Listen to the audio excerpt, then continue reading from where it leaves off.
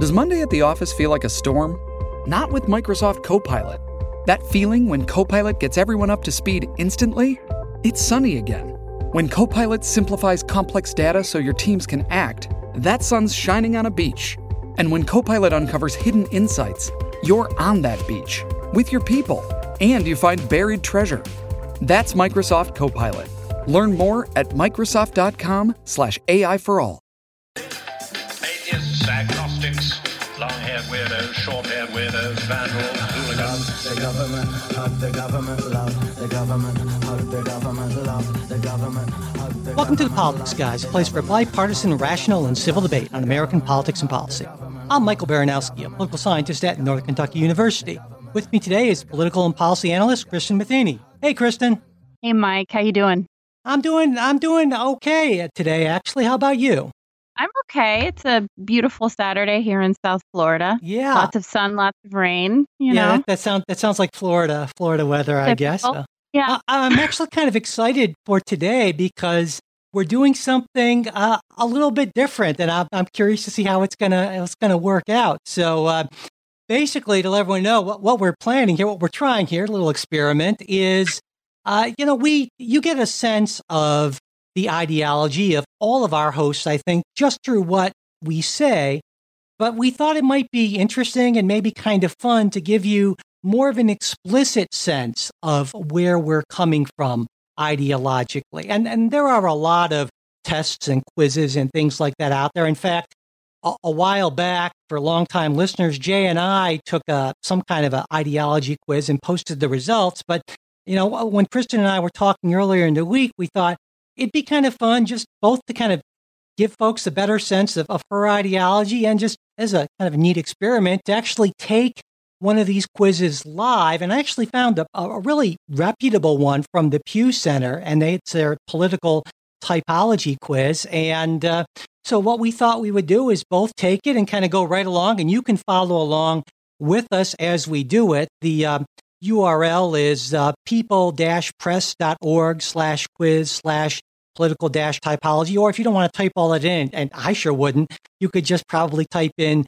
Pew Research Center Political Typology Quiz into Google or what have you, and that'll pull it up as, I'm sure, the first result. So that's what we're going to do, and I think it should be a lot of fun. I imagine you agree, Kristin? Of course I agree. I have to be honest, I haven't taken one of these in a really long time, and I used to take, and I used to tell people to take the world's smallest political quiz. Do you remember that? Yeah, I do actually. With the grid. I always favored that one, and that's the only one that ever had results that I remembered, I think, because I took it so many times, and my results actually changed over time, which is typical, I think. But yeah, I'm really excited. And just for the record, I have not even looked at this quiz because I figured that would make for better podcasting. Doing it totally fresh, yeah. Yes, I have no idea what's on this quiz, so I'm not nervous. I'm excited to see how much I've really changed. Now, but before we get to that, there was a listener question for a while back that was directed specifically to Kristin, and just because we don't always do listener question shows when we're doing the show together, it's been a while, and we really wanted to get to this because we didn't forget about you. We didn't forget about you, Martins, but we wanted to get to your question. I think it's a great one too. So, Kristin, if you're ready for Martin's question. Sure, I am ready. Here we go. Martin wrote in, I was surprised that Kristin said she'd vote for Trump again. I wonder if she could let me know on what measure she sees Trump as a successful president and worth voting for again. I have a particularly dim view of most politicians, but Trump seems to me to be an abject failure. You have a written constitution, even if Trump is attempting to drive a horse and coaches through it at the moment.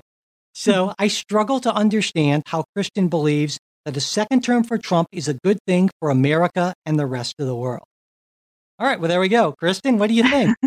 Well, this is a question I've actually had to answer a lot. I think anytime, in this particular realm of politics, in this moment that we're living in, we are so polarized. And so I have a lot of friends and, coworkers and people that I've worked with on the left who I, have a lot of respect for. And I believe that they have a lot of respect for me. And they've just point blank asked me, why are you doing this for the exact same reasons? They also have a dim view. And I have to concur. I also, like Martin, have a dim view of most politicians. And I think a lot of that stems from the fact that I'm a bit jaded. I've worked in this environment for a long time. I've worked with a lot of politicians who have ended up really letting me down on a personal level. I think they've let a lot of their constituents down. Politicians make a lot of promises that they don't keep, and I completely understand where he's coming from in that sense. But I think the best answer I can give, and I don't know that I'll try to get more specific once I give this more general answer, is that I don't think that people fit neatly into boxes when it comes to political ideology. For example, like most people, I don't love labels. And so when I'm called out for being the Republican in the room or the conservative in the room, I don't know that that's everything. I don't know that I like hanging that label around my neck. And I think, I like to say that sometimes I feel like I'm sitting in kind of a Republican box, but maybe I have my hand in a conservative box and another hand in a libertarian box. And, my opinions run the gamut. And I think Donald Trump is much the same. And I've made no secret of the fact that I don't agree with everything he's said and done. I probably disagree more with a lot of the things he said than a lot of the things he's done. I'll put it out there and say that when the nomination, when we were choosing somebody to run for the Republican presidential candidate in 2016, he was my absolute last choice, which I think it's funny because I say that to people and they're shocked by it, but I don't think it's very shocking. He was my last choice. I supported several other candidates before I supported him. And then, when it came down to basically him, Ted Cruz, and John Kasich, I thought, geez, I had supported none of these guys up until this point. But when it became Donald Trump, I decided to support Donald Trump, and I will again. And the reason is this. When I look at the alternative, and I know that for some people this won't be a sufficient answer, and I will get more specific, like I said, but when I look at the alternative, I see a dimmer view than I see with 4 more years of Donald Trump. And that's according to the way that I view politics in my worldview. There are things that Donald Trump does not do well, and there are things that he's failed about. I think his Twitter persona is entertaining and childish. I think that he has in many ways failed to build the wall that he promised, and that was kind of a cornerstone of his 2016 campaign. I think in many ways he's failed to do that. I think Congress has had a lot to do with that too, but I think this is something he promised and he didn't deliver. But there are many other things I don't love about Donald Trump, but I do think that he is a better option from somebody with my political beliefs. I think that I would object more to a president who wants to deliver a new Green Deal. I would object more to a president that declares sort of unfettered amnesty for illegal immigrants. And these are things that are core to my values and my beliefs as a person. So I think that when it comes to going to the booth in coming up here in 2020, I will probably cast my vote for Donald Trump. I mean, unless somebody comes along with a similar worldview and similar ideals, something closer to my own, I will cast my vote for Donald Trump. I love the way that he's handled a lot of. I love the way that he's handled a lot of issues, like, for example, with Syria. I love the way he handled the conflict in Syria. And I think he's taking down globalists, which is something that's, core to my political beliefs. So, I mean, I guess that's about as specific as I can get. But I don't like the alternatives. I definitely don't like the alternatives on the left. And unless somebody comes along who's more of like a Rand Paul type, I don't see myself voting for somebody other than Donald Trump.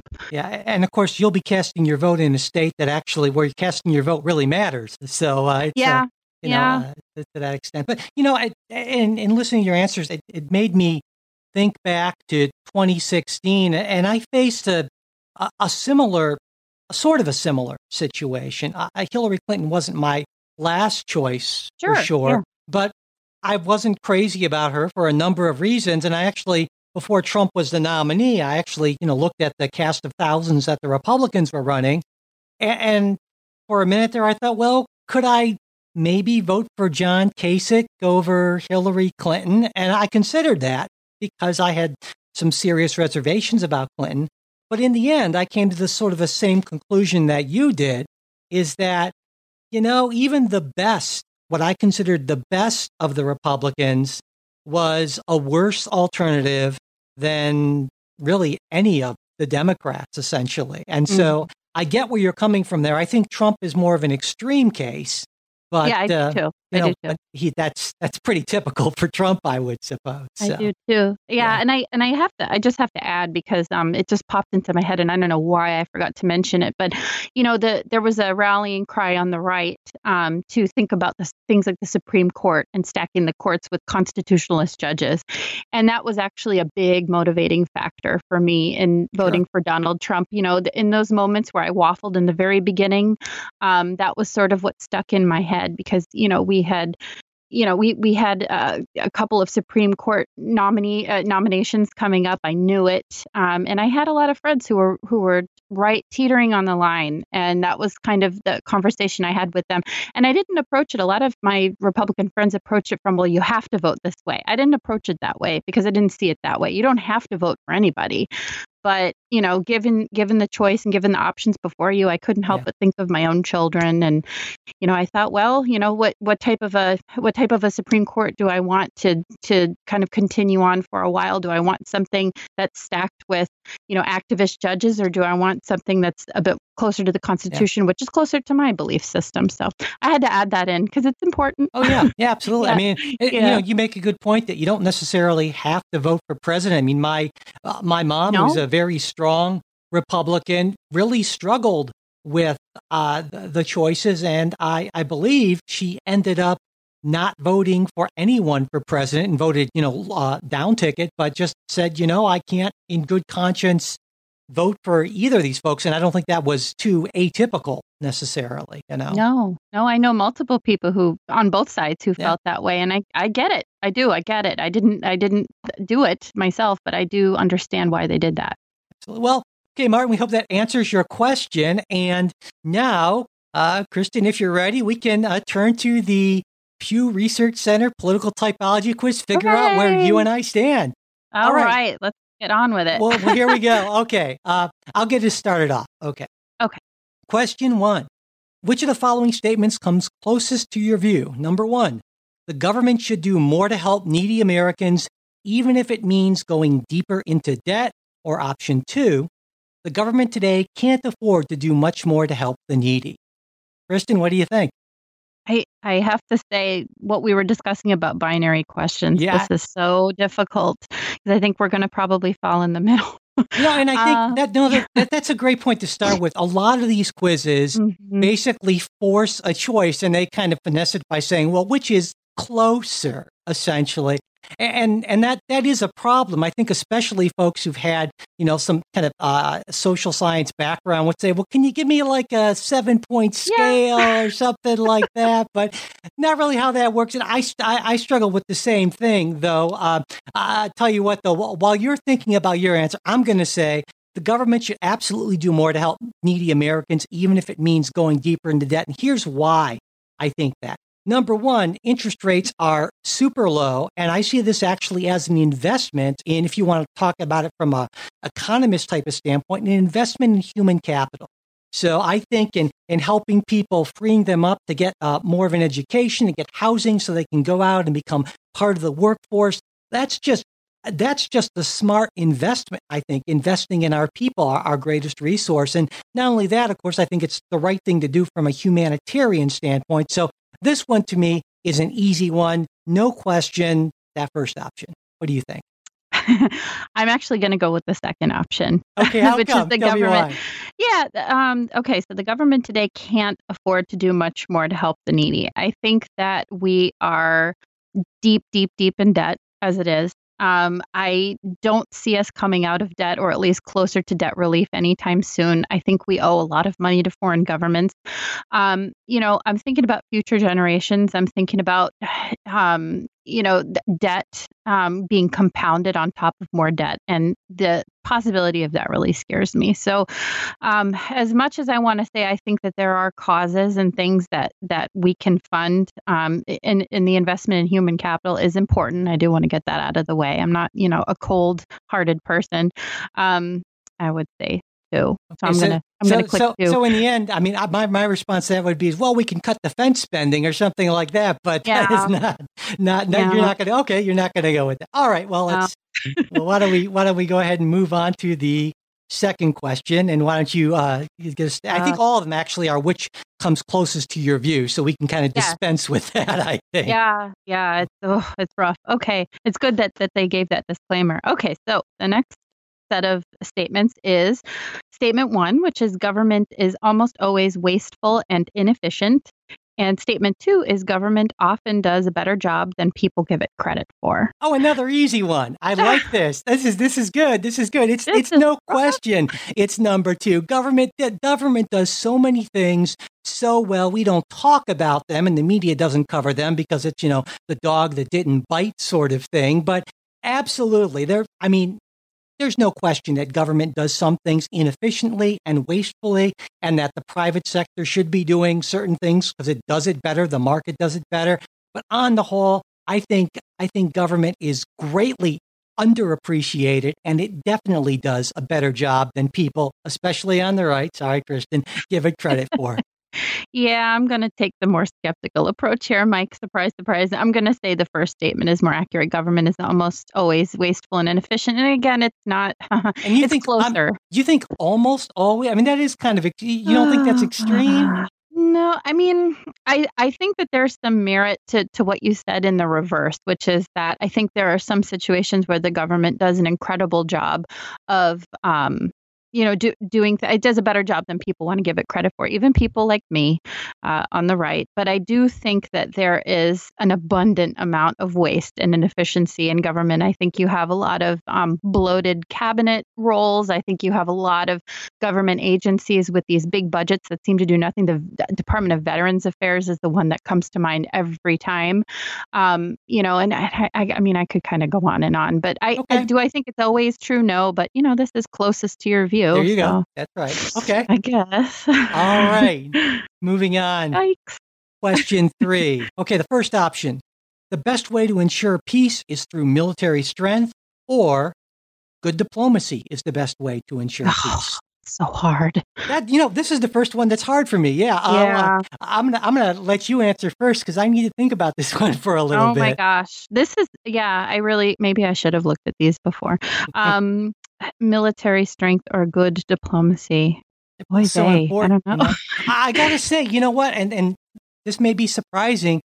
I think I'm leaning to the first option. Actually, a little bit. It's a close one because I think diplomacy is important, but without the potential to use force behind it, it just in today, I'm kind of a foreign policy realist, and I think in today's world, without that potential, diplomacy on its own isn't going to get you there. And so I really think that's not, and I guess I don't know if this is okay. I'm going to reconceptualize the question or the options a little bit. And if it's cheating, I don't care.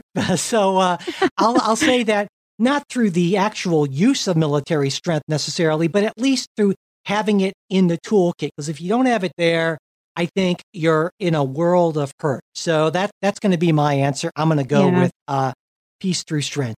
I actually agree for the exact same reason. I think there's definitely opportunity for diplomacy, especially before you get to the point where you may have to threaten to use military force. I mean, what's going on right now in the Middle East, I think, is a really good example of that, how these two things can work together. But without that sort of promise of superior firepower behind you, you really don't, there's a lot of bark and no bite. Yeah. And I don't know. I mean, I don't like saying this is an absolute, but it's not an absolute. So I guess I don't feel too terrible about it. All right. Well, the first one we agree on. Okay, cool. Okay. Yeah. Okay. So you ready for the next one? I am. Okay, so the next one is, this is tough too. Racial discrimination is the main reason why many Black people can't get ahead these days. And the other statement is Blacks who can't get ahead in this country are mostly responsible for their own condition. Those binary choices, yeah. Oh, this is tough. For me, this isn't a difficult one because I believe that while we have made great strides in lessening racial discrimination, I think there's still plenty of it around. And I also think that just the the after effects from from centuries of racial discrimination still have an enormous effect in minority communities. And so to me, this is a pretty easy one. Yes, racial discrimination is the main reason why many Black people can't get ahead these days. Yeah, I'm actually going to agree with you, believe it or not. So we agree on two of them, and I'll tell you that this one I think I'm probably in the middle, leaning more towards this. And so as much as I think that people are responsible for, I'm a big believer in, you make your own destiny. Sure. And, I think that it is impossible for people, and I wouldn't necessarily just say Black. And again, I'll change the question. I would say that it's more of sort of a socioeconomic thing. And I think there are a lot of people in communities across the country who can't quite get out of sort of I guess their own communities, and they can't get a leg up because of things like discrimination. So I mean, I would even broaden the question and say that it prevents them from getting ahead. But cool. Yeah. All right. Yeah, I would agree. Let's see what we have here next. All right. Question 5. The first option. I think this is going to be an easy one for you. Yeah, Option 1, government regulation of business is necessary to protect the public interest, or government regulation of business usually does more harm than good. Oh, B, option 2. Option 2. I read that one. I was like, this is going to be the easiest one so far for Kristin. It's an easy one for me, too, in the other direction, though. I feel that, that there are a million little regulations that have been put in place throughout history that have been incredibly important in ensuring that workplaces are safe and workers are treated correctly. And not only that, but also to account for externalities, like so that, for instance, chemical manufacturers can't dump pollutants in waterways, which used to be, a non-trivial problem. And so there certainly have been cases and are cases of regulatory overreach. It happens all the time. And I think new regulations need to be looked at carefully. And it's always good to review existing regulations. But on the whole, I think government regulation of business is absolutely necessary. Also, I think it's government regulation oftentimes that actually helps markets work more effectively by ensuring transparency and, to a certain extent, an amount of competition to make sure that we don't get monopolies and other things. So I think government regulation is absolutely essential, not just in general, but just to have a well-functioning market economy. I think that sometimes is the case, especially, and we've talked about this before on the show, where you're putting into play things like worker safety, opening up markets and stuff like that. I think sometimes regulation is a good thing. Oh, I'm like biting my tongue as I say that because it just doesn't sound right. No, I understand. Out of my mouth, it's gotta be rough, yeah. I think that, I think anybody who's ever studied this stuff, like you said, understands that when it comes to public policy, everything is shades of gray. Sure. And I think this is one of those things. But generally speaking, I kind of bristle when it comes to government regulation because I see it as power play. I think a lot of times you destroy a market or an economy. Like for the big example that keeps coming to mind is what was happening in New York State. And obviously I'm in Florida, and we got a lot of there was a huge shift of population from places like New York and California, where there was a lot of business regulation to states like mine, Florida, Texas, Arizona, that were friendlier, just had a friendlier climate in terms of regulation. So I think generally speaking, the best way for governments to operate is to cut the red tape and allow for more flexibility when it comes to business. But I do get that there are times when the government does need to step in and regulate. So, okay. Yeah. Okay, here we go. Next, question 6. I think this is over to you. Yes. Okay. Homosexuality should be accepted by society, and homosexuality should be discouraged by society. I'll just say easy peasy, homosexuality should be accepted by society. I'm a big supporter. Yep. That's pretty, that to me, is the most straightforward choice we've had so far. And to me, even the binary choice, I'm okay with, because I mean, there's no exception here for me. I mean, and I understand that there are some religious conservatives who would make other arguments. In fact, I was listening to a really fascinating podcast. Ezra Klein was talking to Rod Dreher, who's a religious conservative, and he's a column in the American Conservative and that. And he was making this alternate case. And I think he probably makes the most compelling case for that. But still, I wasn't even close to convinced. And if Rod can't convince me, I'm pretty sure nobody can. So, yeah, this one, I think we can just go ahead and move right along as far as I'm concerned. No question. Right, cool. Okay. Question 7. Option A is business corporations make too much profit, or option B, most corporations make a fair and reasonable amount of profit.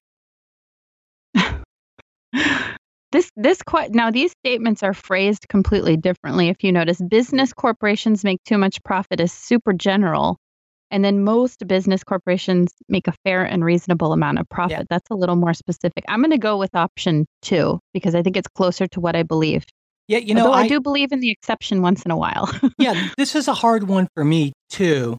I would say that to me it's problematic in cases of monopolies, duopolies, that sort of thing. And so there are some instances where I think there are problems. But for the most part, when I think about just the broad expanse of corporations, this isn't that difficult of a question for me to answer either. And I agree with you. I think most corporations do make a fair and reasonable amount of profit, though there are some exceptions. So I'm with you on that one.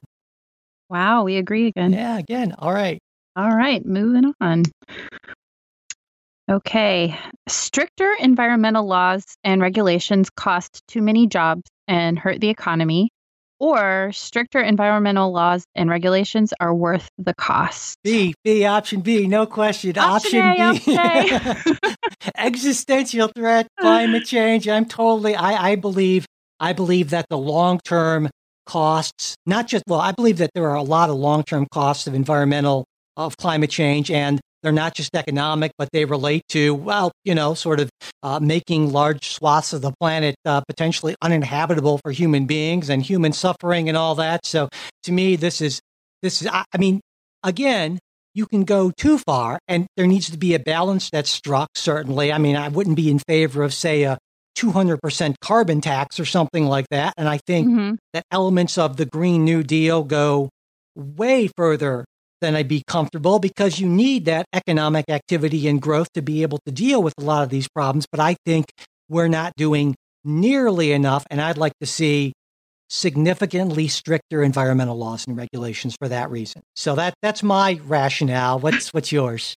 I think I feel the same way, but the opposite. I think that there are certain times when, we do have to consider the long-term effects that business and manufacturing things have on the environment and the toll they take. I mean, obviously, I, as a parent, I look around and I say, gee, I want this place to be just as beautiful and probably even more beautiful when my kids and grandkids roam the earth. But I think generally speaking, I just heard of too many examples of times where, these toughened regulations start to cut into local economies, and you hear about, the struggles of families who are coping with the after effects. So I'd say, again, I think there are lots of exceptions, but I would say that probably the first is closer to what I believe. Yeah. Okay. I figured so. Yeah. I'm so predictable, I guess. So am I up next or are you? I forget now. I've lost track. Oh boy. I think it's you. You go ahead. All right. Here we go. Our two options here on question 9. First option, immigrants today strengthen our country because of their hard work and talents, or option B, immigrants today are a burden on our country because they take our jobs, housing, and health care. Oh, boy. Another easy one for me. I think that I am very much pro-immigration. I am not open borders, and I am probably to the right of a lot of the Democratic presidential candidates on this issue. But I think that, there are two issues here. There's legal and illegal immigration. I think we should absolutely reform our asylum system. And I think that, but I think in general, we can support a lot more legal immigration. And I think it's a good thing for the economy. It's a good thing for our country in a lot of reasons. So yes, I believe that immigrants today do strengthen our country because of their hard work and talents. And I don't think they take our jobs, housing, and healthcare. The data I've seen, it says on balance, immigration is a net economic positive, and I think is a positive in a lot of other ways too. So for me, this is an easy one. Option A. Oh, unlike you, this is not an easy one for me because I struggle because I live in a community with a lot of immigrants and and I come from immigrants not too many years ago, and I think that I think I'm going to go with option two, which kind of pains me a little bit because I do think that there are a lot of people and a lot of immigrants that really do strengthen our country because of their hard work and talents. And I think they add, and I don't deny that we're a country that came from, roots Sure. of immigrants coming from Europe and elsewhere. I'm a fan of diversity. I think diversity is something that we need more of. However, I'm going to go with option two because I think that the problems become out of control. When you have hundreds of thousands of immigrants crossing into our borders illegally, I think it does produce an unnecessary financial strain on our country. And I can't get over that hiccup. Okay. That the system needs to be reformed. I might change my mind if we can reform that system. I'll put that out there. But I'm All going to right. go with option Fair two. enough. Okay. Yeah. All Yeah. right. All right. Number 10. Okay. Poor people today have it easy because they can get government benefits without doing anything in return. Or poor people have hard lives because government benefits don't go far enough to help them live decently. Another easy one for me. It is rough being poor in America. It's much harder than it is being poor in, I think, almost any other rich, developed country in the world. So to me, this is a pretty straightforward one. Poor people do have hard lives. I think we need to significantly expand the social safety net. This gets back to something in one of the earlier questions. I think you can see it as a humanitarian thing, which I do. It's just kind of in moral kind of sense. But I also think that the argument can be made that it's, again, an investment in human capital. There are so many people who I think could contribute so much to the vibrancy and strength of the American economy if they weren't constantly worried about medical bills or where they're going to be living or how they're going to feed their kids and so forth. And so to me, this is a no-brainer. It's not just the right thing to do, but I think it's a good economic investment. So it's option two for me, for sure. This is another these are proving to be very tough for me. This one's really tough because I do agree with you. The statement "poor people have it easy" I think is really problematic for me because I don't think poor people have it easy. I appreciate the struggle that they go through, and I appreciate the fact that it can be really difficult to get government benefits in the first place. Let alone live off of those benefits. So that statement makes things really problematic, and I'm really waffling. But then the last part of the statement, there's government benefits without doing anything in return versus government benefits don't go far enough to help them live decently. I think that makes a difference for me, and I think I'm going to have to go with the first because I do think that there are a lot of people that abuse the system, and I think it's just kind of plunged us deeper in debt. And I think, although that first part of the statement is really problematic, I'm going to go with the first option. All right, that makes sense. Yeah. All right, let's see here. Okay. Question 11.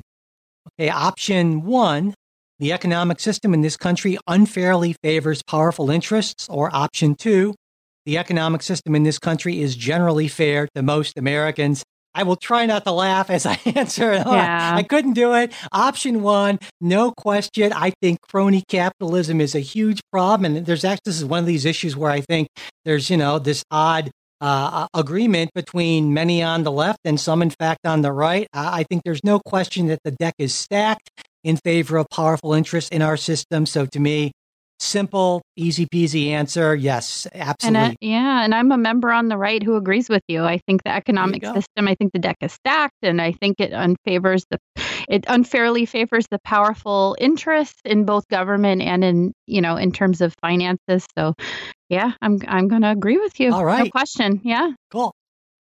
Okay. We're already on 12. Yeah. Okay. Our country has made the changes needed to give Blacks equal rights with whites, and our country needs to continue making changes to give Blacks equal rights with whites. This is okay. Now, there's my initial inclination, but then this kind of reminds me of the question you mentioned a few things back. I mean, the issue I have with this is I get what the question is asking, but I think the wording is messed up. Totally agree. because as I mentioned before, I still think there's plenty of systemic discrimination, and that's a huge problem. And so I don't look at it in terms of rights so much as that I look in terms of equal treatment. And I think that's kind of what the question is getting at. And so I'm going to assume that's what the question is getting at. Like, for instance, when I think about how much more likely a young black man is to be shot by the police than a young white man, or I look at the prison population based on race and those sort of things, and that's not exactly rights because the law applies the same. I mean, there's very little de jure discrimination in the law, right? But there's a lot of de facto discrimination and racism, and I think that's what the question is really asking about. And so I'm going to assume that. And so I'm going to say, yes, we need to continue to make changes along those lines so that we don't have a situation where, it's just a dangerous thing to be driving while black or to be a young black man walking after dark and that sort of thing. So yeah, option 2 for me. Yeah. And this question really speaks to me because this has a lot to do with what I did my grad school capstone on, which is sort of this unfair discrimination and algorithms and policing and things like that, or implicit bias and whatnot. So and I studied all of this actually in Birmingham, Alabama, which is sort of the epicenter for this whole discussion. But I think I also have a lot of problems with particularly with the word rights. And I'm taking that very literally. And it's mentioned in both statements. As much as I agree with you, and I would like to think that what they mean is that I think maybe if they asked the question or issued the statement to continue making changes and left it at that, I think I would agree with you. But the fact that we're talking about rights, I'm going to go with the first. No, I get it. And for the same reason. Yeah, it makes sense. I think if the word had been treatment, it might have been, but okay. Yeah, that's hard to change. It's hard to change hearts and minds. It's a lot easier to wave a pencil. So sure, absolutely. Yeah. Okay. Am I next? I think you're next. Yeah. Okay. Okay. It's best for the future of our country to be active in world affairs, or we should pay less attention to problems overseas and concentrate on problems here at home. Oh, I think it's super important for us to be active in world affairs. I think we have an obligation, and I think we've, largely, with certainly more than a few hiccups, have exercised that obligation. Since World War II, someone's got to do it. I think it's us. And I think when we don't do it, bad things happen. There are these power vacuums that inevitably will be filled by less democratic actors, by people, by states that I think are oftentimes less responsible, though certainly, my gosh, we've made more than our share of huge mistakes, but on balance, I think we need to be active in world affairs. Yeah, this one is tough because I think, again, I sound like such a broken record. Not at all. This is tough, but this is so tough because I get both sides. I tend to be a little more hawkish than a libertarian, but maybe a little more libertarian than Republican. You know what? I'm going to go with the second response. I think there are a lot of issues here at home that we need to focus on. As much as I see an active role in world affairs as something that, that needs to continue, I do think that there are a lot of issues here at home that we're ignoring. So I'm going to go with the second. All right. Yeah. Well, let's see here. Question 14. Okay. The first option here is most people who want to get ahead can make it if they're willing to work hard, or hard work and determination are no guarantee of success for most people. I'm going to go with the first one. No surprise, I'm sure. Yeah, well, maybe what's going to be surprising is I'm going to go with it too, and maybe it's because of the phrasing.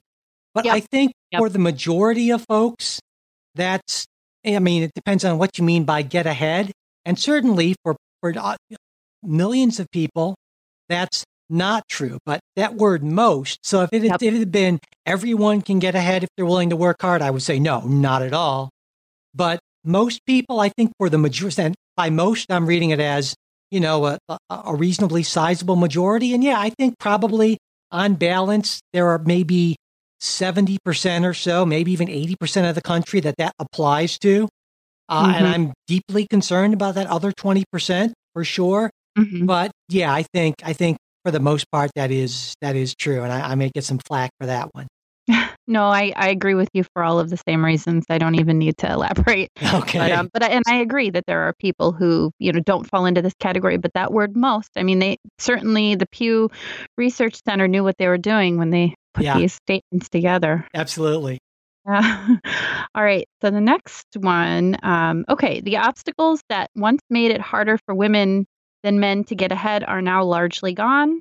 And there are still significant obstacles that make it harder for women to get ahead than men. Again, Oh, largely yeah. gone. Super easy for me. That no question in my mind that there are still significant obstacles that make it harder for women to get ahead. So, I mean, we could talk about, the lack of paid maternity leave. We could talk about sexual harassment in the workplace and all kinds of other things. But yeah, to me, that there's no question that I think for a million reasons, more than that, maybe it's so much easier to be a man than a woman, other things being equal. But I still think we can go a lot further to change that. The question doesn't even ask about that. I mean, the idea that there aren't, that it's not harder to be a woman in modern American society than it is to be a man, I just find that laughable. So yeah, to me, that's no question.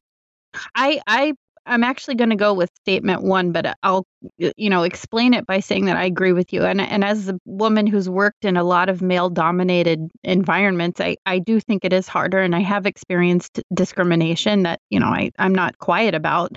But that word largely makes the difference for me, because I think about it, I guess, a little more holistically, where we were versus where we are now. Do I think Sure. there's still work to be done? Yes. But I think that a lot of the legwork has been done. But again, I think it's, I struggle with things like, giving women rights. It's sort of like that question or the statement we had a couple statements ago, like giving people rights versus, just sort of dealing with the cultural, I guess the cultural thoughts about women or the cultural thoughts about minorities. Discrimination and rights are two different things. So I'm going to go with the first statement. I agree with you to the extent that if you look at, say, the world of Mad Men, or even really the world of the 80s or 90s, we're in a lot better position in so many ways. But I think that there's still so much more to be done on so many levels that I have to go with the second option. So yeah, I get it. All right. Okay. I think you're up. Okay, foreign policy. In foreign policy, the U.S. should take into account the interests of its allies, even if it means making compromises with them. And in foreign policy, the U.S. should follow its own national interests, even when its allies strongly disagree. Well, I think certainly we can never discard our own interest. That would be crazy. But I also think that the way it's phrased, we should absolutely take into account the interests of allies. And sometimes, making international agreements, having a functioning international system, whether it's on trade or arms control agreements or anything, is all about making compromises. And so I don't see how you can have a well-functioning, peaceful international system without everyone involved willing to give up at least a little bit. And certainly we can argue over how much is too much to give up. But the idea that we wouldn't make compromises for the sake of the larger peace and prosperity of the international system is, as I think, just completely wrong-headed. So to me, no question, the first option. I'm actually going to disagree and choose the second option. Okay. Not that I don't see the merits of the first. I do. I think, these strategic alliances, either because of strategy or because, we're just morally vested in a relationship. Like, for example, a relationship with Great Britain or Israel or, sort of these longtime allies. I think they're worth keeping and worth working towards. But in terms of America First policy, I think I fall in the America First. I don't know if we should compromise our own interests when it comes to sacrificing or dealing with our allies, I guess I should say. So I'm going to go with the second. And I see your point. I think probably our disagreement on this, like on so many of these other things, is one of kind of degree more than anything else, Yeah. All right, let's see the final question. Okay. Well, this is actually it's not a question, but it's sort of I said demographic thing. It says, in politics today, do you consider yourself a Republican, Democrat, or independent? Easy for me. I'm a Democrat. I'm a Republican. Yep. And then apparently we have to agree to the data privacy terms with Oh, boy. Yeah, I'm going to trust the Pew Center on this, Kristin. So I guess. Otherwise, our podcast would be over. So yeah. So here we go. What does it say? Well, it says that I am, no surprise, a solid liberal, along with 16% of the public. That was my result. What about you? I got your best fit is core conservatives, along with 13% of the public. And it turns out there are actually, this is on a continuum of 1, 2, 3, 4, 5, 6, 7, 8, 9 categories. It goes from solid liberals, which is the furthest left, which is where I ended up. Then it's opportunities Democrats, disaffected Democrats, something called devout and diverse, new era enterprisers, which I think is where Trey said he ended up. Market skeptic Republicans, country first conservatives, and then you, Kristin, core conservatives, and then finally bystanders. So according to this, you and I are about as far apart as it's possible to be on this. Funny, because I don't feel like that's the case with a lot of things. It's semantics, but I think that that's the case because I feel that both you and I are politically moderate, certainly. Yeah. But again, there are plenty of people who have answered the questions the same way you and I did, but their answers just would have been not, well, that's a tough one, but hell yeah, that sort of thing, and a lot more of these. So the trouble with these binary statements is, you kind of have to put yourself in a box one way or the other. And absolutely. But I got to say, I enjoyed putting myself in this box with you for today's show. It's a lot of fun, I think. So it was great. It was a nice little departure from the normal. So yeah, definitely. So listeners, idea. Let us know what you thought. I hope you enjoyed it as much as we did. This little kind of change of pace, that sort of thing. And as always, we'd love to hear from you, not just about this necessarily, but about anything really. And of course, you can get in touch with us by mailing us at mail@politicsguys.com. There's our Facebook page, facebook.com/politicsguys page. And we are on Twitter @politicsguys. And hey, if you want to support the show, that would be awesome. We would appreciate it to do that and to find out about all the cool stuff you can get if you support the show. Go to patreon.com/politicsguys. Also, if you could subscribe to the show and leave reviews on wherever you listen to it, on your app or what have you, that would be great too. We would really appreciate it.